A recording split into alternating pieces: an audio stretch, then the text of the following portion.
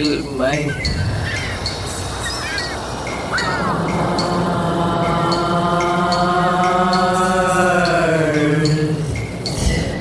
I am Eve, Eurydice, and this is your place to keep up with the news and the changes in our cultural landscape from the point of view of conscious embodiment and the rise in feminine in an effort to balance our nature with our culture.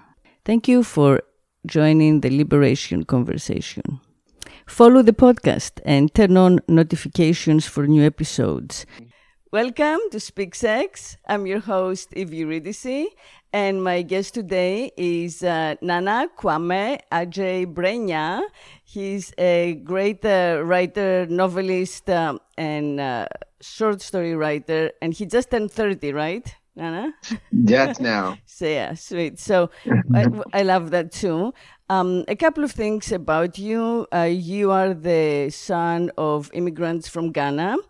And you were, I guess, born and grew up in New York, somewhere upstate, went to SUNY Albany, got your MFA at Syracuse, and your book, Friday Black, did very well. It's considered the bestseller, and it won the Breakwater Review Fiction Contest and got the PEN Jeanstein Book Award, and you were selected as one of National Book Foundation's 5 under 35 authors by Colson Whitehead. So congrats for all of that. And you've been working on your novel or finished your novel during quarantine, right? Yeah. First, thank you so much. It's a pleasure to be here talking to you right now. And I did somehow finish a novel during this sort of bleak year. Very recently, I have a draft anyways. So finished is a complicated term, but I have at least, it's almost like I have a starting place, really. Yeah. Yeah, well, it's never finished. That's why we keep writing, right? It's one unending, text. Never. Or incantation. Yeah, exactly. Right. Yeah. Yeah. What I do like about your work, for myself, there are all kinds of interesting aspects to it, and people should read it, because there's so much to it. But for me, I'm a first-generation immigrant too, so I recognize the language that's English, and the grammar that's correct, but it still contains echoes of like the old languages, from the old land, and so I hear that in it. I hear the rhythm, of like how our people kind of chant more.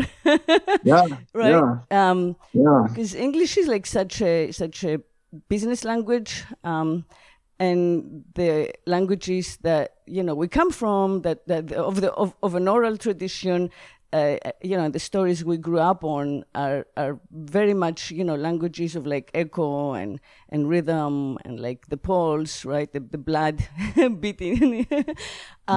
Yeah, so I love the sound, the sentence structure and kind of like the sound of the language.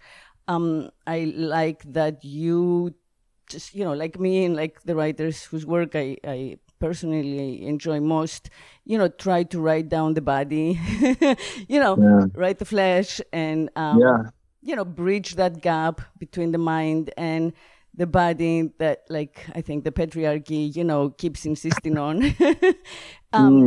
And then also, write what we're scared to say, like write exactly what, what's unspeakable or like was considered unspeakable, right? So, so like writing as an exorcism a little bit.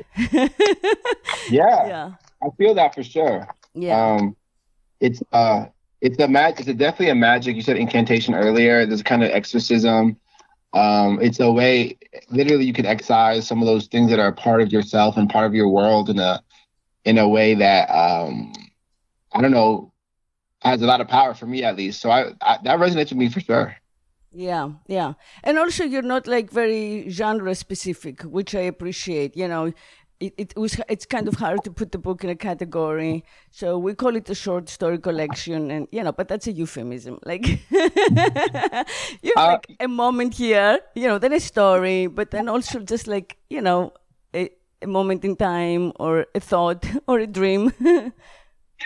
I'm really, the idea of genre, it comes up with me a lot because of exactly what you just said. This book is not easy to put into a category. And because of that, I actually struggled for a long time trying to categorize myself artistically in terms of writing. Do I do this or that? Am I this kind of writer or that kind of writer? And I feel very grateful to some of my mentors like George Saunders, who would just like, when I would come to him like, George, do I do this or that? He was just like, yes, you know? And it was a really important sort of generosity he gave me because it reminds me that our tendency to categorize, it's like this weird fear we have. We have this like fear of like, if we can't label this exactly how we want to, it somehow escaped us or may hurt us or is like, we haven't done our due diligence. But I think oftentimes like the process of categorizing or labeling is inherently reductive. We're right away like squeezing into it a box that it never asked to be in. Right. And also, like, that's not the creative impulse. I think it's kind of like anti-artistic. It makes sense like for the corporate world and like Googleification, and maybe like if writing, to some people means coding, maybe for coders, but like it doesn't make sense for the process of creation, which comes from chaos. If you're an artist, part of the whole point of the art for me is like you're getting your essential essence out through the medium. So the genre of the art you make is Eurydice. Like to me, like that's like the genre. The genre of my work is like not. I agreed. Yeah. Sweet. Yeah. And we get to do it, and that's another thing I love about you. That you don't mind like going from one medium to another. I mean, it's all the same voice. Whether it's like a song or a drawing or I kind of like run against that resistance a lot in my career. I still do. It's like, are you an artist? Are you a writer? Are you a speaker? Are you a scholar? I'm like. Yeah, whatever. Right. Yeah. It's like it's like, is it a job interview or are we talking about art, And I think we all struggle with that because I love photography. I love like filmmaking. I hesitate to call myself a photographer or a filmmaker because I don't know, because I haven't done whatever. I don't know. And even being a writer, it's like it's a scary thing. But when I tell my students, if you write, you're a writer. If you're making something, you're serving the story. If you're doing that, if you're taking the chance and being vulnerable across whatever medium, to me that's it. And that's what it's about. Not like figuring out your sort of like category. Because I don't know what that serves. Even some of these like genres and labels, I'm not against them. I think they do apply to me. But okay, I write sci-fi. Like, so what? It's not going to inform my process in any way. Right. Exactly. I write this or that. Okay, it doesn't feel like it's for me. So I don't. To me, it's just not really. It's not important to the process of actually making. It seems more like after the fact appraisal for selling purposes. Right. It seems exactly. It's just like all about the selling of it. And I don't know, there is a big part of it, in my opinion, that's like the man, it's the man telling us who we are. So until like the man says, you wrote a book and a legitimate publisher spent, a few dollars like printing it and, distributing it, that makes you a writer. Otherwise it's not, or like a gallery, or a few galleries like have sold some of your art, so you're an artist. Otherwise you're not, but like it's really so arbitrary I think, because it's so easy nowadays, like the patriarchs are dead. I'm sorry, like the system keeps going of its own momentum, but like truth doesn't exist the way it used to. We don't all get our beliefs from this like one centralized like authority anyway, right? Yes. Yeah. Yes. So like, why is it still up to the, the powers that be to give us the stamp of approval? That's what we are, because they monetized our work a little. I think about it so much, and like, don't even get me going down this path because I like talk about it forever. But like, it's what's scary is even our ability to consume, and consume is not even the best word because that's what we do only, but like appreciate, like art is informed by this kind of patriarchal sort of kind of arbitrary system. Okay, this book is 3.7 stars. Like what? What does that mean? Like what could that mean? I know. And then like you get one extra review or two and the stars change. And you're like, the metrics are so ridiculous. And again, like I don't think like there is no use for criticism or like thinking about work at a high level. I think that's actually a great honor. But I think the tools we have to do it so that criticism can also be easily consumed are so reductive. Even asking, like, I had this moment when I was reading a great book called Afterbirth. And I'm trying to think of the author's name. It's like escaping me right now, but it was a beautiful, spectacular book in my opinion. But I remember having that, like you finish a book and I felt my brain go, how good was this book? Or was this good or bad? And I'm like, of all the like soul and humanity that was exhibited in those pages, that is it's so disrespectful almost, or like limiting or just whack to think of it like good, bad, thumbs up, thumbs down. It's like, no, someone's like, here's my whole heart, my sense of humanity. And I'm like trying to be like, well, I'll give that about 4.2 stars. It's insane. It feels insane to me. So I kind of resist a lot of it. Like I want us to like, I don't know, to me it just feels like not what art should be. It's like, feels like art trying to be like these other spaces, what it's supposed to, in my mind, like particularly not be. Yeah. I feel you. I agree so much. Yeah. Because anyway, we're supposed to be the avant-garde. We're supposed to be moving forward to a place that cannot be, graded or categorized or explained, right? We're supposed to be opening up ground in our evolution, in our like collective move, all of us together as humans. So how can all of that be put in categories in advance? It can't. It's just like, instead they're putting the brakes on us, they're like, nah, slow down. Belong. It's so true. And it ends up being like, you don't have to like imagine very far to see how it can be detrimental to the process. So obviously, as I say this, I'm not anti getting awards. I'm very grateful. It's a big honor. But you create this system where you can get further legitimized by further award winning, right? Yeah. And because of the way we view those awards, and I think we're starting to change. I think people are starting to understand, like, it's obviously extremely arbitrary. But in some people's minds, these awards are like, that's better than this because they won an award and they didn't.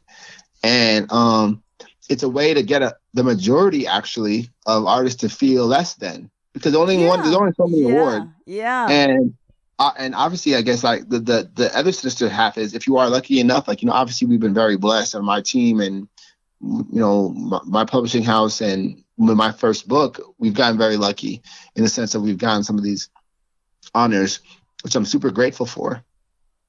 But like, it doesn't mean that in any way that my book is like a better book of that year.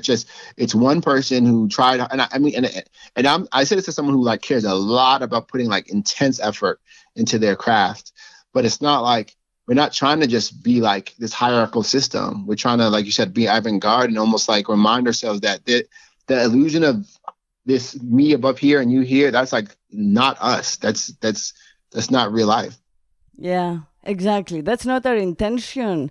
So our intention gets like deformed in the process of, being like, consumed.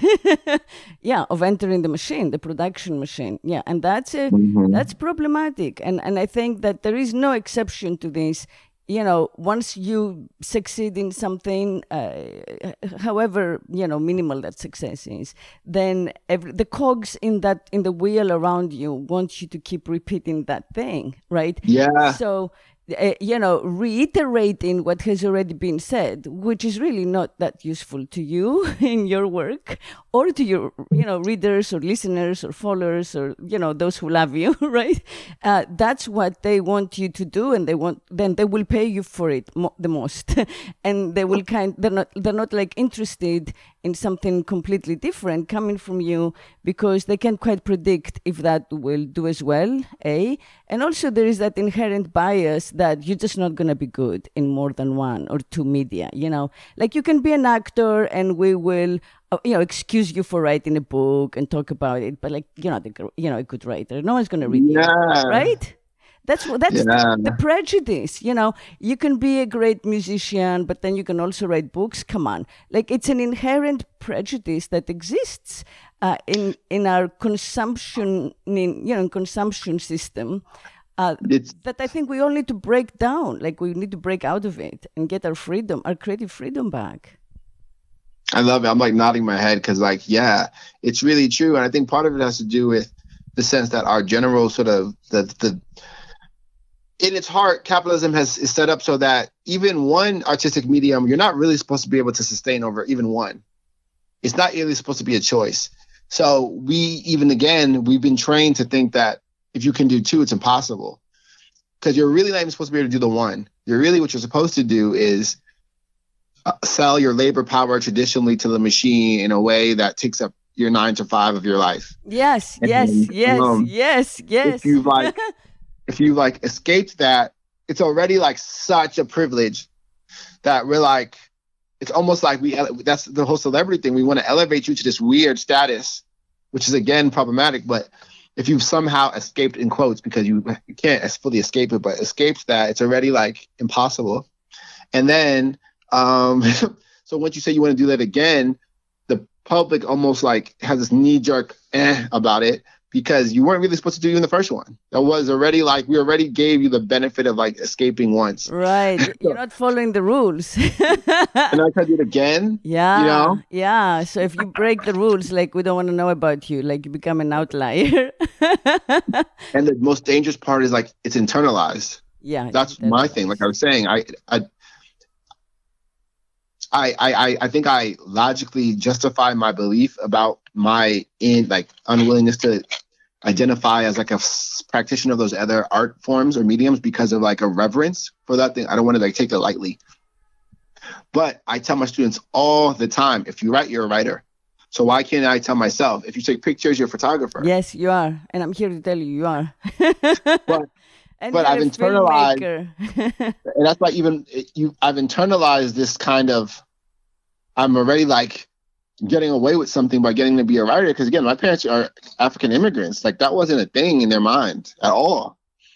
The joke I used to tell on tour was, I finally figured out how to get my very immigrant parents to co-sign my artistic career. And then the punchline was, all I had to do was get a profile in the New York Times. And yeah. It's a joke, but it was true. Yeah. And my parents don't live here. They don't know the New York Times if they hit them on the head. They have never, I never gave permission to have my books translated in Greek, my native language. So they have the books in languages they don't read, which suits me well. Perfect. I know, right? The whole family knows, like the vague outline of it, but there is like no space for all the fucking criticism. Ideal. Cheat code. Yeah, exactly. So, but to me, it's like I came here on my own, at 15, specifically to like escape, Wow. And I thought long about whether to come here or like the Soviet Union, who was like my number 2, or, or like France, because my French was better than my English. English is like my third language. So, wow. And my French literature, is more where I belong than belong. And I chose America for this, anarchist aspect to it, because there is so much space and there is so much, diversity underground, right? Not in the shop windows, but, on the ground, that there was space for me to just keep reinventing myself and learning, through the people and the identities that I could keep taking on. And I just didn't want to be like my dad's daughter, and I did not want to continue that. That was really, heavy and dark, Yeah. gross, Yeah. gross. Yeah. Yeah. Yeah. So what a sort of impressive, or like, I mean, a kind of heroic impulse to have at that age, to sort of even be mulling over those choices in a way that actually happened. That's like incredible. It's incredible. Yeah. So it was good because, it was clearly foolhardy. I could have died like in Hollywood when I got off the plane, and it was like, I'm here not knowing anyone. But, it did, like the risk inherent, has been helpful throughout, in the sense of letting me out of the normal obligations, like I'm always aware I am a foreigner wherever I am. I left too young. I'm a foreigner everywhere. I don't belong. The natives can go by the rules. They understand them. But, Right. I need to have an escape plan. So having that, like, very formative in my psyche, makes it easier for me to basically say no to the temptations of, like, success and, like, the promise of wealth, which, like, how much are we gonna make, honestly? Like, the pittance. That's really cool though, because that's a really deep freedom you've like sort of created for yourself. I love that. Yeah, it is. Yeah. So I was, every time that I reached the place of success, I kind of like get out of it before I get completely caught, And in the process, each time I lost like my agent and my publisher, and I went to another country and I worked on another medium and started all over. And then when I got a new agent and a new, well, I did film, for example, and I got a production company and all of that, and everything's great. And then I reach a place where I have to like stay with it for my career. I jump out and like I moved to Miami and I entered the competition for art space in like the main, stretch of the city where everybody walks, for like a co-op art studio. I got it, having had like no career in art, except I had, it was like my double major as an undergrad. And then I spent like 7 years just making and selling art. People, like hundreds of people walked in and creating that, So yeah, I just kind of like, I stand here as an example that it can be done, Like my film career started in India, so I had to go kind of far from New York to get from the writing to the film. But it has taught me a lot, and it has liberated me. And also, another thing that I want to say is that it has reinforced the sense that I always had, that we writers need to get out of the, academic gates, where like knowledge is kept away from the world, and share it. It's okay to go back to it, like when, we're older, maybe. Yeah. Don't have all the energy, but just like to be kept there, because that's the main means of like providing, a consistent salary and healthcare. I think that's, too much of a compromise, and it doesn't help the art. It really doesn't, because you don't get access to as much hardcore living. Yeah. I'm so into what you're saying right now. I find that so inspiring, because it's really true. That's another thing. Like it's first off, it's brave and courageous to take the initial leap. It's really, really different to like feel like to finally beat the game, so to speak. Oh, you made it. You become sustainable in this thing that's very difficult to even have a chance to do that. And then to leave that and do it again, and then do it again is like, wow, like that's so inspiring to me, because, and if you have the option to do that, like it's been an interesting part of the journey for me. Excuse me, to have like to even be considered an artist in like a outside of my own like head, because even in my own head it's like you know, I try my best and that's what I do, but to have like this, to be sort of quote unquote legitimized in this certain kind of energy, it's different for me. And academia is very, very emotionally strange because of how academia is so inherently hierarchical and yeah. All they very often want to reduce stuff. I did the MFA, so they try to be separate, but it's still within the walls of that space. So and I love my MFA experience. I didn't have a negative one, but when you want to teach now, right? I always think about. Yeah, I love my MFA experience. I went to Brown, loved every moment. It was great, and then I stayed, you know, as an assistant professor, and that was super generous of them. Adjunct, of course, you know. But I was young, and I realized at some point there is no way I can spend my life in these corridors as much as I love the graduate students I get to teach. There was no way. This was not a life of the mind. I was too young. Yeah, and feeling like and taking those leaps though, it's and it's hard because, you know, again, like there's like logistical realities that are bind you to spaces. Part of why I went so hard when I did, and then also even why I left Syracuse when I did, was both because of my father's like health. So like the system is so horrendous that it kind of tries to force you into its, again, selling your labor power or selling your particular, say you have whatever skill, art form that is outside of the traditional trajectory. They're still trying to force you into like acting like you're working your regular job. Because if you don't, they'll be like, well, you're going to starve and die, or your parents will too. And so like, it's been really interesting for me to like try to like keep that sort of sacred energy about my art, even as it's becoming more and more, I guess, extrinsically motivated, because I know that there's like someone cares now.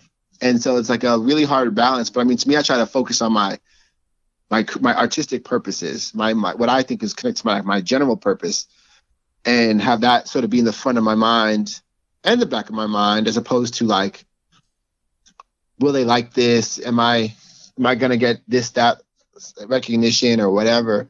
To me, trying to find that balance is really, that's why what you're saying to me is like so like mind blowing and awesome, because it's like kind of a dream that I think a lot of people aspire to. That's really hard to like manifest in real life. I don't know if you know many people like yourself. I'm sure not that many. No, I don't. And I think that it's a matter of fear, and it's a matter of conversion therapy. I think that partly the system denies us the option to truly love, because when you love your dad, or if you have a kid, you love your kid, then even if you're willing to give up your own security, you want to get theirs. So that's a way, it gets you. And then this general assumption, that we have to work in order to live, which, I mean, I'm sure you have thought of, universal basic income and there's so many, universal doesn't have to be this. Artist income. There could be all kinds of ways that, we could all get a basic income to live. Yes. Equitably, without it really making a big difference to the economy of this nation. Yes. And not have that sense in the back of your head that, well, maybe you'll starve, maybe you'll even just universal homeless. healthcare. Yeah. Even just healthcare. Yeah. Yes. Both of those are necessary, universal basic income and universal healthcare. Like That's right. Speaking of your dad, not being unwell, that immediately creates the fear. How many thousands of dollars of bills are coming our way, right? Yeah. At any time. Yeah. And so if you don't operate in this system that doesn't really serve anybody, no one's like, I love it. Right. But we all, it's really rough. But that's why and then so the one way, some people try to do it is you make so much money, you get basically, instead of escaping the game, you get so good at the game, you get to kind of ignore it a little bit. But, at what cost to yourself and to your own but you lose your soul. Come on. I mean, Faust. I don't think there is any way you keep your freedom, your authenticity while you're making a ton of money. Just that can happen. Yeah. Right. Yeah. Right. Yeah. But your parents and my parents come from a place. My island. I'm from the island of Lesbos, and my village where I was born, where both my parents were born, has the same name that it did in the Iliad. By Homer, and life hasn't really changed, and those antiquities are still there from that long ago.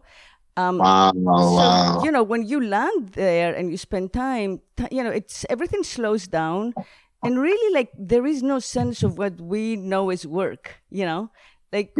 People don't, because a lot of work is still agricultural, and it goes with the seasons, and people work the land, and they eat what they produce and then trade or sell or give.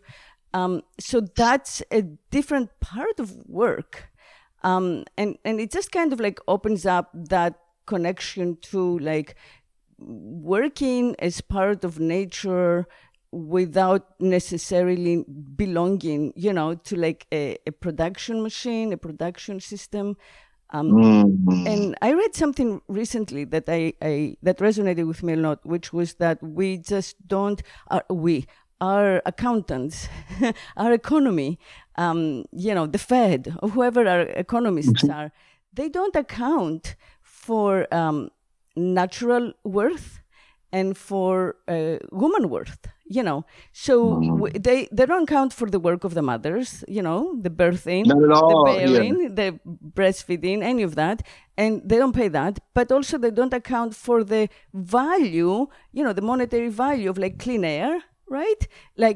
Trees, the environment, that should be in the goddamn accounts. Whoever's keeping accounts, we're only valuing, cutting down the trees and creating money out of a forest rather than the inherent value of the forest, to exemplify it, or the ocean, right? Wild. We created the system and then immediately became a complete slave to it, a complete slave to it. And it's funny, when you don't account for motherhood or the air, it's you don't you don't account the thing that allows you to have, the machine, the thing that makes the machine go, your employees, even though obviously we are more than employees, but that's how they see us, how those people are created.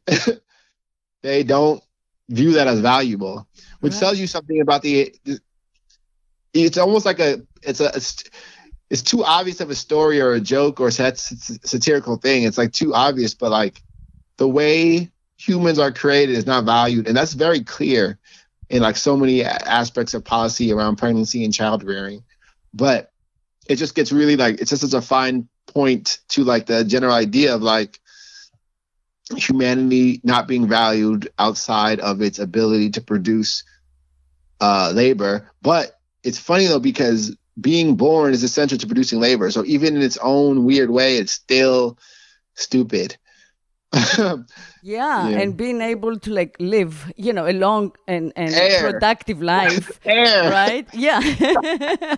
Not be poisoned by smog or toxic water, that's important to the system.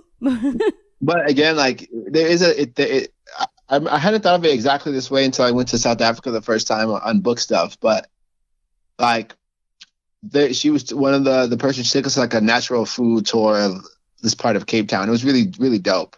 And in their culture, they were kind of getting their connection to farming and plot farming, like a farm outside your house. And thinking about how the forest doesn't need a gardener, but the forest maintains itself, and how dead leaves protect the topsoil. And it's a whole, obviously a pretty elegant system that we fuck up a lot. But anyways, she was when her grandmother was a child, when someone's hungry, there's always somebody cooking in their house. And if someone's hungry, you just go to if not your house, that house, not that house, that house, that house, you get food. And how do you get food? Food is sourced by, you went out and got it earlier in the day. And now though, now even in South Africa, but obviously here too, if you're starving and hungry, it's you're shit out of luck. You have to go beg for food maybe to get money, but not even food itself, but money. And the accessibility to clean air and food and clean water, if those things are all accessible, and housing, then we wouldn't have to sell our labor power to this machine and do this thing that we don't like doing. No one likes doing it. So I wonder how much in these people's minds it's like a thing, but like it's almost we all agreed to this terribly backwards system where you have to work. The space is so toxic, and the general person is so without ability that you have to sort of pay for the subscription services almost to survive. So you have to pay for this subscription service called the grocery store to get what food is. And that there's so many dangers besides the fact of what they're putting in the food, but also our relationship to food is inherently like just completely broken. I think like some people think steaks come from ShopRite. You know? Yeah. We have no connection to either animals or the plants that grow out of the ground, like none. Yeah. But, and so that's just one version of it. But like, we have no idea of how to, all these things that we can't make our own clothes. We keep all these things that we've done. We live in comfort, but at the price of autonomy, basically. Yeah, exactly. And, if we could collectivize, I mean, that's honestly, keeping us competing with each other, that's the whole mantra, right? That's what reality TV is about. That's what social media is about, who gets what, more attention, more this, numbers.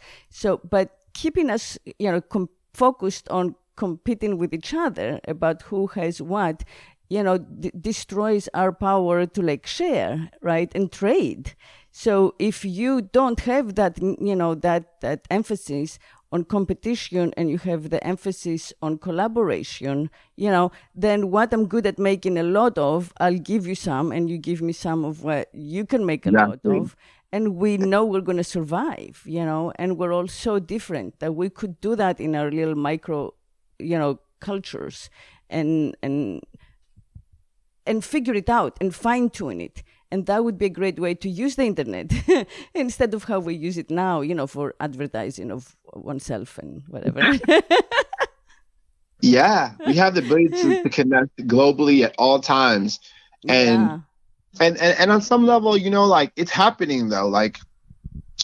It's annoying that money is how it starts, right? Because cryptology is and decentralization of money is like, it's funny. I'm no authority to speak about this stuff, but that is an example of like a collective working outside the central space and be like, okay, we want to do it ourselves. And it's this other network where we can sort of not depend on the fiat system or like the central system and trade on our own. We have a standard through which trading can be done on our own terms outside of the sort of megalith boss guy. And that's one space, but I think it's coming. I hope so. I hope it's coming. It's also hard because, like you said, it's like an unlearning system. It's like a big program, and we have to unlearn so much. But if you're not given the tools, you have to unlearn so much. I mean, they start us with competing in the family, for the parental approval or something, gift, something. And then we go to school and it's grades and sports. Yeah. And it non-stop is about who is better and how. And, so there is a lot of resistance and undoing that, we have to be ready to do. But it's not that hard to me because once it makes sense to you, once you resonate with it and you're yes, then it's, pretty easy to shed. You just need to be conscious, I mean, to me, all of this, so many years of this, go back to that line by Audre Lorde, you can bring down the master using the tools of the master, the master will always outdo you. The master doesn't give a shit if the new, leader or trillionaire is a woman or, a person of color or whatever our current little categories are. So long as the rules are followed, you need a full paradigm shift. The hierarchy is honored. That's it. That's what. Yeah. Yes, exactly. To me, like, it's kind of what my work ends up being about. Like, how do we have a full paradigm shift? How do we like grow our imaginations enough? To me, like I think everyone has like a place in like that journey or like that thing we're trying to do. And like for me, it's like I think my role is to use like at least one of my roles to use like language to first remind us that the system that we have in place is already inhumane, whether that be through being funny or engaging or dark or whatever. It's like remind us that if we actually looked at it, we already don't agree. Some people have to we have to get reminded of that, and then to be like, but also each of us individually through our imaginative abilities have the ability to create something better. And it's not like I think we get disheartened by like, well, it's so much. It's like, it's us. So for me, that feels really connected to like my creative purpose, to how can I remind myself and others that we can do something better. Yeah, hallelujah. Yeah, that was one of my questions that I was going to get to, your creative purpose. So shift the paradigm. It's and usually it's like through like particular institutions, like because all there's different hierarchical systems.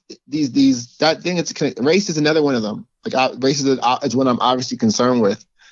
So I'm like, look at all these ways this manifests in this and obviously because we know that these different systems intersect with each other. So the novel I've just done, it deals a lot with the carceral system and how criminalization is like a very visceral and baseline and important one that I think needs to be thought about with a whole new type of nuance, and we need a paradigm shift. Yeah. And so that's why I wrote about it.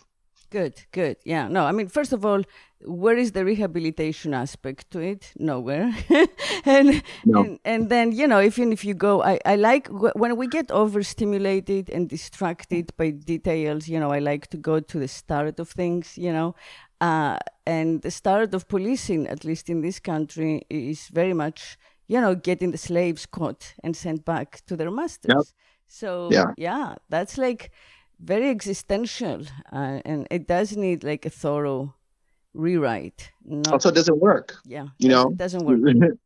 Like even if like you had no humane element about it, which you should care about the humans. These are all humans. It also isn't the deterrent we hope it to be, because all these things we're so afraid of still happen. All these things that were issued as murder, these assaults, all of it is still a part of the culture. And so the prison as we have it it's not working. So, I think abolitionists, they say like where life is precious. And right now in our system, life is not precious. So, and the public or whatever, the outside world, it recreates what the system or the institution deems okay. Because the only difference between what happens outside and inside, meaning prison inside and outside, is like inside there, it's like they're bad and the government said it's okay, so they can be tortured. But outside the world, if you see if that's what's on the table, that's what's on the table. So for me, it's really that feels important to me, because I think even good, reasonable people have like subscribed to the idea of like some of us deserve to be tortured. And I think that if we can like address that, that's like a good, almost like bottom layer to cleanse and then go up from there. So that's why that's why I chose that as like, that's not why I chose it. That's why the book, I think, forced itself to be written. Yeah. Well, that happens. Yeah. And I mean, I don't know if you taught in prison. I taught in prison a couple of times on a couple of different states in my life, and it is, it's so painful to just go through those gates and be like searched and leave behind your phone and have no AC and have no like accountability to the outside world. I mean, that in itself, every time, you go in and you know that you can get out, you're there because you've chosen to, right, just as a witness. But even it doesn't make a difference, like that existential fear. Like I always would get like, goose flesh, the dread of going, almost to the underworld, because what we take for granted cannot be taken for granted, and things can be taken away from you. Everything is a privilege there. So even the fact that I was allowed to teach, that could be revoked anytime by the warden, right? So and anything could be considered suspicious behavior.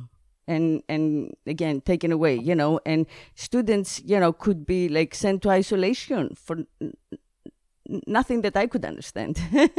So, I think that, we forget that there's a huge, chunk of population who is out of context, who are being kept out of life.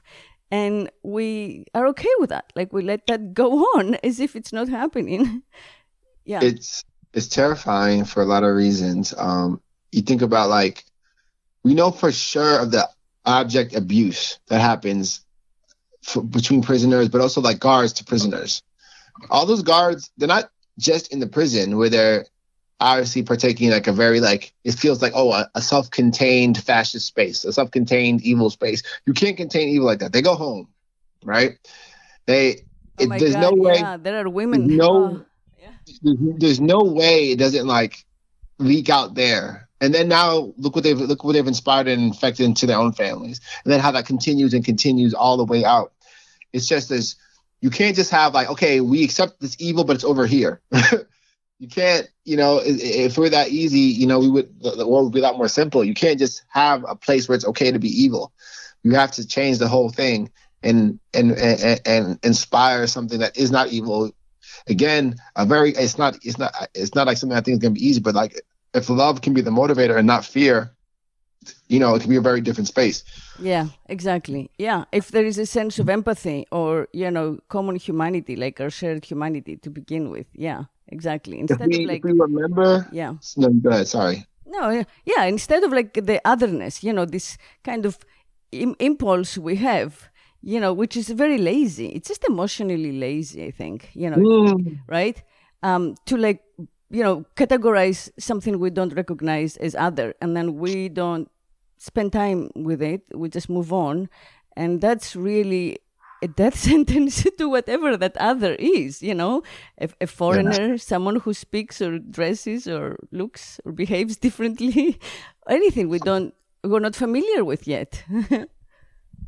Exactly. I think prison and police, as they are like emotional and also like philosophical and moral crutches that have made us like completely unable to walk.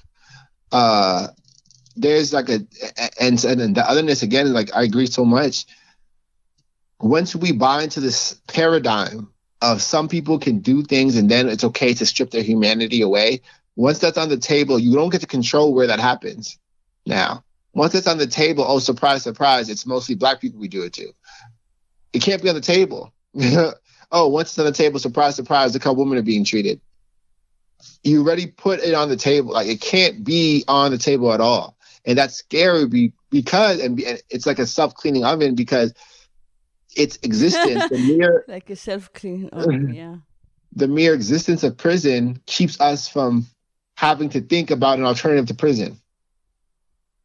Yeah, it's already there. Yeah. The building is already there. Throw them in there.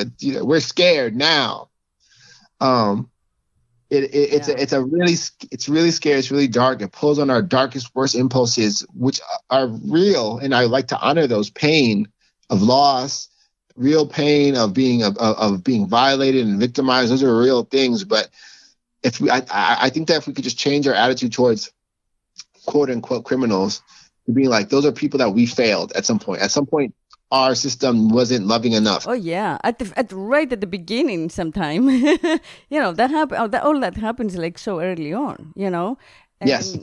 Yeah, And also, of course, like the privatization of prison that has gone on, in America is heartbreaking because, they make more money. The more abusive they are, the more profit they make, like in my country, yes, it's like only 9-10 million people, but, prison is run by the government and it's local, and the local people go to the local prison, right? If they break the law and get caught and get sentenced, if they don't like run away to the mountains.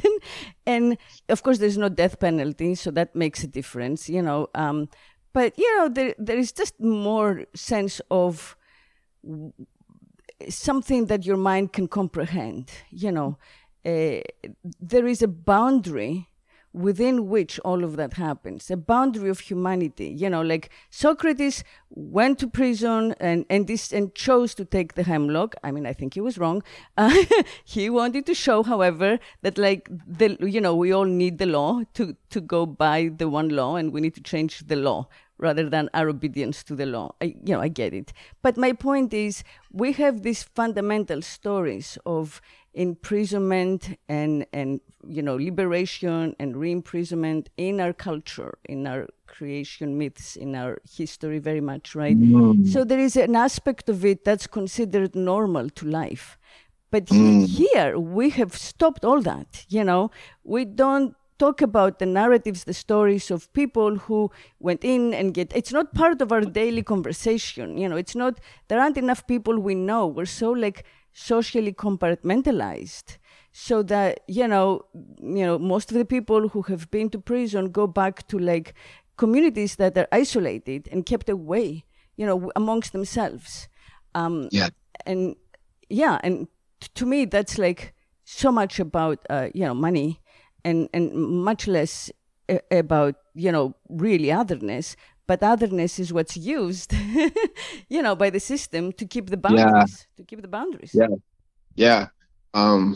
And absolutely. To me, like our system, both prison and police, it's to disappear individuals, which means we don't have to disappear systemic issues. We don't have to disappear poverty. We disappear the poor. We don't have to disappear mental illness. We disappear those who are suffering from mental illness. And like you said, like it's this intellectual but moral, philosophical laziness, because those are complicated, dark issues that will force us to confront the fact that in all of us is a capacity for terrible and also greatness. But we aren't willing to do it because it's difficult and it takes resources. And also, if you didn't have sort of the threat of death looming over you, who would participate in this system? Yeah, exactly. Yeah, the scare tactics. Yeah. But other than that, everything's great. What's the title of your book that you pretty much finished the draft? Yeah, it's a secret. I can't give it out. Oh, suspense. Okay, then. Well, I will update the podcast when it comes out. How is that? Yeah. Yeah, because it might change. We're still seeing. I mean, I don't think it will change, but I don't want to get people too excited, Yeah, I think that's great, though. I think it's something that has to be said, and I'm glad you're doing, that work. I mean, I know you're a fellow traveler. I'm trying. Yeah. I felt it when I saw you. We didn't have time. There's so many people and so many people I knew, but I just recognized you, on a psychic recognition. Yeah, I do too. This was in Miami, I guess. Yeah, it was in Miami. Yeah. Exactly. It's really funny how it's really funny because me too. But Yeah. Next time though. Now. Yeah. Next time I'm trying to let you know. Exactly. Yeah. Well, no, we're gonna definitely keep this conversation going. I think it matters because we're so alike and we're in such harmony, and yet in the eyes of like the average person we seem so different, but we're the same. We're the same. So I love that. Yeah. I mean, I'm honored that you say that, because to me that feels inspiring, because again, like you said, like I was saying earlier, some of the decisions and leaps you've taken to me are really the goal. So that's really cool. I appreciate that. Yeah, I'm glad. I'm glad that I was here to give you this message from the universe. Yeah. Yeah. Okay, so yeah, I think that's good. I mean, we could talk about, writing process, and we could talk about how, the people self-publishing and the changes in the publishing industry, and we could talk about a lot. But I just love how real this has been, about our humanness. I love this. Yeah, I hope it's okay because I love this. Yeah, and I'm feeling complete. I want to read the first two sentences of Friday Black, because I think it's just one of the good openings. A good opening. Fela, the headless girl, walked toward Emmanuel, her neck jagged with red savagery. She was silent, but he could feel her waiting for him to do something, anything. I just love starting with the headless girl. So I had to honor that opening because I'm very fond of first lines that grab you and you're like, whoa, To me, being named Eurydice, she's Orpheus, the head of Orpheus, which, by the way, came on the Aegean and washed up on the shores of the island, right where I was born. I was born on that cove.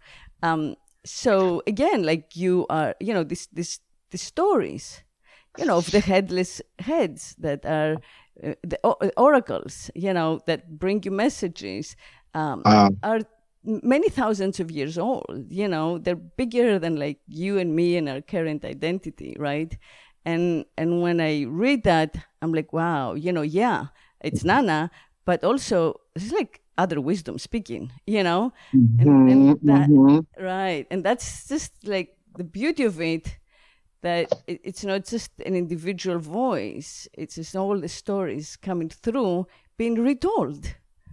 And I appreciate that a lot. Yeah. That you're open that way.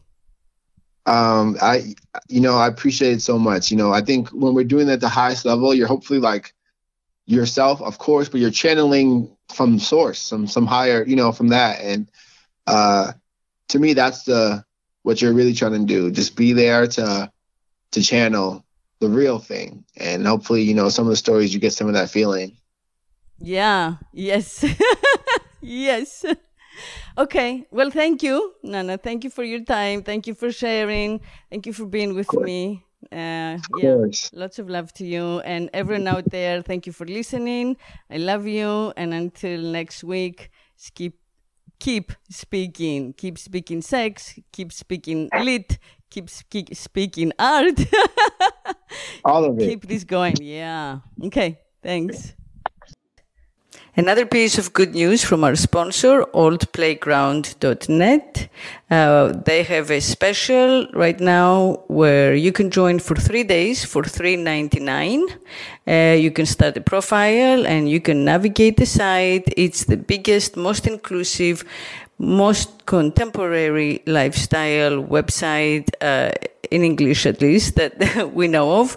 And you can have your own exclusive content. There is a big wall with videos, information, podcasts about sex and intimacy topics, and all kinds of open people with whom you can communicate across the country. So give it a try. This is the chance to do so.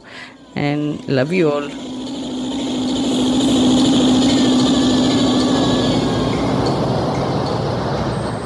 Could make love incessantly, I would be God.